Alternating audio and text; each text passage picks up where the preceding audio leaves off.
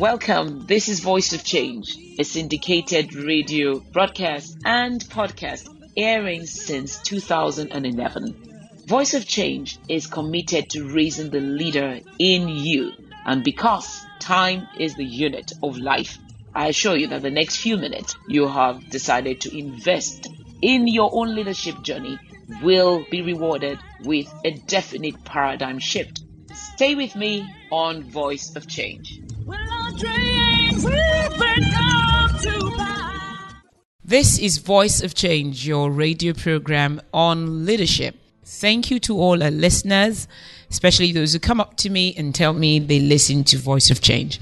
You are the reason why we are following our passion to talk about leadership, because leadership is one of the greatest needs of the 21st century. Today, we're going to be looking at leadership from a totally different perspective. We keep hearing how our problem in Nigeria especially is bad leadership. In Africa, but in Nigeria, we keep talking about it. Everybody has an opinion on it. The bus conductor has something to say about it. The young man has something to say about it. Older people have something to say about it. Professors have something to say about it. We all keep talking about leadership and the fact that we have bad leaders. I actually am not exempt. I say that our natural disasters are not tsunamis. Our natural disasters are not earthquakes. Our natural disaster in Nigeria is our leadership. Is that true? Are we right? And what can we do about it? Don't go anywhere. We'll be back right after this break talking about the bane of leadership in Africa. Voice of Change, sponsored by AB Consulting and Awesome Treasures Foundation Partners. Subscribe to Voice of Change podcast today on iTunes and Spotify, and don't miss a single episode. Welcome back to Voice of Change. I am your host, Olajumoke Adenowo. You can reach me on Instagram, my preferred mode, at Jumoke Adenowo. We're looking at leadership in Africa, specifically in our country, Nigeria. Are we right when we say our leadership is a problem? I've looked at this matter since I was very young. I was a child when I began to think about how a country that is so vast in resources could be so bereft of achievements. We're great in potential, but in execution, you hardly see. I wonder why one leader after the other seems to come to power, and we've heard it said that can the blind lead the blind? And the answer is yes, the blind can lead the blind. It's just that they all end up in the ditch. The real tragedy is not the blind leading the blind, but the blind leading the sighted. How do the blind get to lead the sighted in Nigeria this way? When we say we have bad leadership, I always say, where do these bad leaders come from? Do we import them from Mars just before the election? Do they come from Venus or Pluto just before the election? Have they not always been amongst us?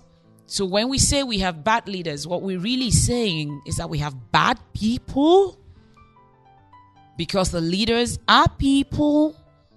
They're Nigerians. They're part of us. Are we bad people? Is that what it means? Are we incapable people? Are we incompetent people? Are we people full of sectional interests? Full of personal interest? Are we all corrupt? Is that what it means? I was totally shocked the last 2019 elections when some of my young friends went forward for leadership, Federal House of Representatives, levels like that. One of them told me he was in his constituency and an old woman of about 100 years old was tottering on her cane towards him. And he thought perhaps she must have something to say to him that was, really important. This was on election day. And she got to him and said, "Young man, if you would give me 3,000 naira, I will vote for you." Do we have bad leaders or do we have bad people? This is one instance. There was yet another election, and the leader was told that why the people were not going to bring him back into office was that he doesn't have parties in the government house and come to the university in the town and gather girls to entertain his visitors from out of town. In one word, he was not going to be returned to office because the Ron's girls were not making money during his tenure. That's a second example. The truth is this: we do not have a critical mass of good leadership material. It's a bitter truth. You're listening to me right now and you might be angry because you think about it. But who are the people who ask to be paid to vote? Are they not from amongst us? Who are the young men who go to meet the candidate for House of Reps and say, if you will give me ₦1 million, I will give you 1,000 voters? Young men are the ones who say this that I'm saying. Where is the next generation of leaders? Where are they going to come from? Where is the pool? Till we have a pipeline of emerging leaders, till we have leaders in the 60s, 70s, 50s, 40s, 30s, 20s, getting ready, being groomed for leadership, till there is clear succession, till there are thousands upon thousands from whom we can choose. This tragedy, this comedy of errors will continue to repeat itself. Now, I don't like being one of those who comes to the table and just diagnoses the fact that there is a problem. Where do we go from here? Are we saying the case is hopeless? Who is going to correct the mentality of the 100-year-old woman who wants 3,000 naira to vote? Who is going to correct the mentality of the 22-year-old young man who wants ₦1 million to bring 1,000 votes? Where do we begin to correct the anomaly? Is there going to be a next generation to hand over our country to at all? These are the questions we should ask ourselves as we move forward to yet another political dispensation, and people are gearing up for it already. If we're going to build a pipeline, a critical mass of leaders for this generation and the next, we must deploy the platforms we already have. We're not going to create new platforms. We're going to use the platforms we have, the people that our people listen to already. And who do we listen to as Nigerians? 1, spiritual leaders. 2, educational institutions.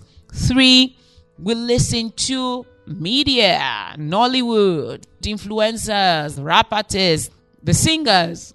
We listen to our families, especially in our formative years. But what help do we have when to get into an educational institution you need to bribe? Are these the teachers, the ones we bribed to enter into the educational institutions, who will tell us the right way to lead? Is it the lecturer who says to the young lady, you need to see me after, and you know for what? Who is going to teach her about leadership? When those who should exemplify by their behavior the way to go are the very ones corrupting us or showing us what not to do. What hope do we have of the educational institutions? All these people come from amongst us. This is the time to change. Now we're ready.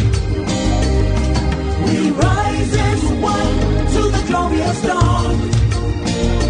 This is the time for change. Are you ready?